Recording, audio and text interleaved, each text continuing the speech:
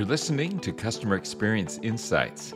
I'm your host, Scott Nagel. I lead our consultant program here at Genesys. In one of our recent podcasts, I interviewed Gordon Sexton, and we discussed journey orchestration. Gordon is a global design lead for our financial services vertical here at Genesys. Since that podcast, Genesys has announced the acquisition of Pointillist. And since the time that Gordon and I spoke, the acquisition closed. Gordon explained to me that this acquisition is very exciting for Genesys because it allows for the combination of micro journeys and macro journeys in a way that we believe is unique in the industry. I'll let Gordon explain. Here's our conversation. All right, hey, welcome back, Gordon. We just had you on talking about journey orchestration, yet something's changed since then, and I know we're excited to have you back on, so tell us about that. So thanks, Scott. It's great to be here. And as almost everybody knows, there's been a lot of exciting announcements recently. And one of those exciting announcements is the intent of Genesys to acquire Pointillist. And Pointillist is a great company. They've been part of our App Foundry for a while, and they add great value. And this acquisition of Pointillist ties in directly to our previous conversation around journey orchestration, but I don't want to get ahead of ourselves.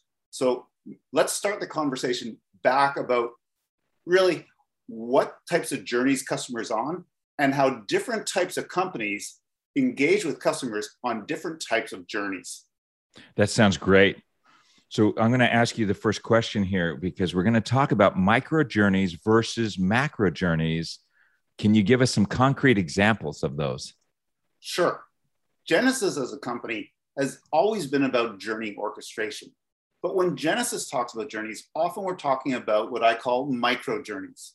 An example of a micro journey is, for instance, if there's a retail company where I'm on a mailing list, I've been targeted with a marketing campaign that's excited me. I've gone online to do some shopping. Maybe there was some friction. They didn't have what I wanted in stock. And then an agent would proactively intervene to help me out. So just in that small journey, we've seen an omni-channel component. It involved both marketing, the website, escalation to an agent. So there's a level of sophistication and complexity there, but it's still within a contained or discrete time frame. Maybe it's over just a course of 1 week between the time I received the email that was part of the marketing campaign to me going online and shopping and the agent helping me out. This is what I call a micro journey, which differentiates itself from a macro journey, which is found less so in the marketing domain, but is extremely important in banking and financial services. So why are macro journeys extremely important to industries like banking and financial services? It's because the relationship that a customer has with a bank doesn't span weeks and months. It spans years and decades. Sure. It's not just about retail banking. It's about things like mortgages, wealth management, lifetime value, etc. So that's why I like to distinguish between micro journeys and macro journeys.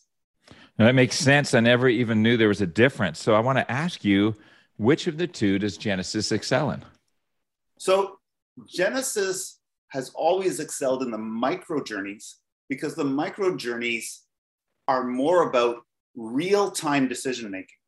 And because Genesys is in the customer experience business, whereby there are moments of truth in real time, it only makes sense for Genesys to focus on the omni-channel micro journeys whereby we can add business value during those moments of truth. Historically, we've relied on our integration into back-end systems to be able to consume information about the macro journeys. And customers out there have not always had the easiest time marrying these two together. So let's talk about marrying those together. What are the challenges of trying to do that? So I've already talked about how the micro journeys are really focused on helping companies achieve their business goals during moments of truth when they interact with their customers. The notion of real-time versus historic is key.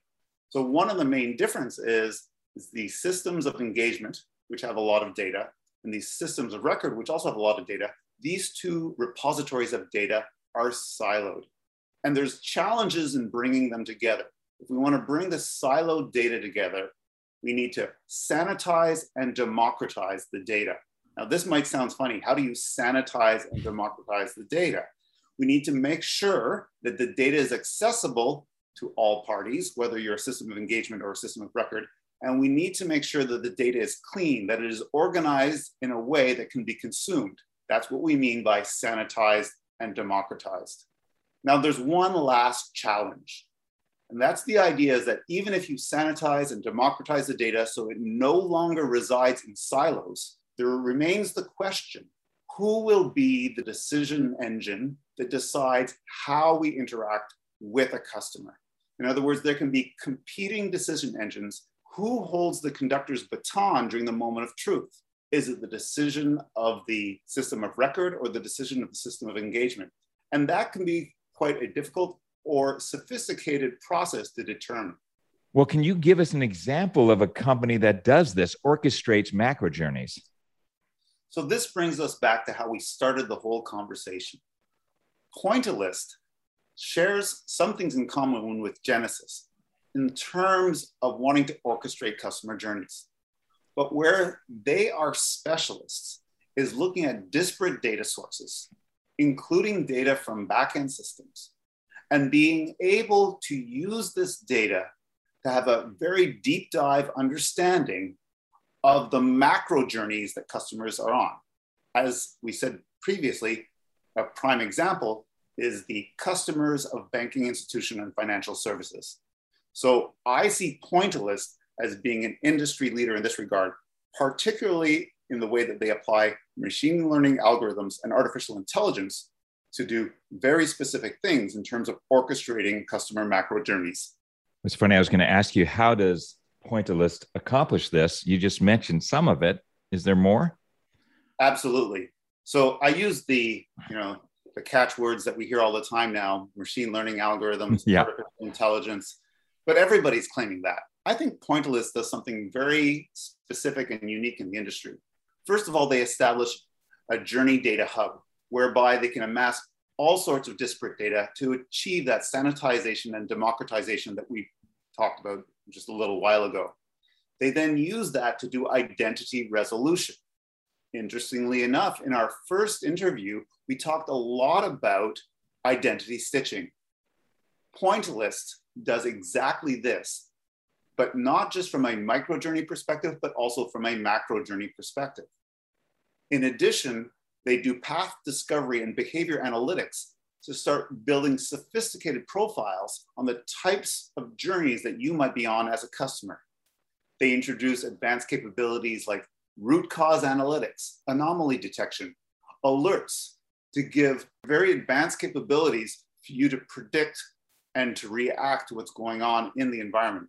And they present this in a way that allows customers to do data governance with low code, no code analytics. This type of development platform makes it easy for business users to build out capabilities without relying on programmers. Very good.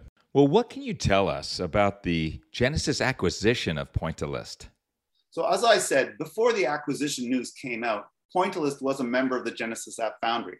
That means we already had a relationship where we brought to bear the best of both companies together, fully integrated and fully supported. That means that when I heard about our plans to acquire, it only made sense and it was very exciting. Pointillist complements Genesys' offering with more advanced identity stitching, dynamic experience analysis, optimization of solutions with regards to macro journeys.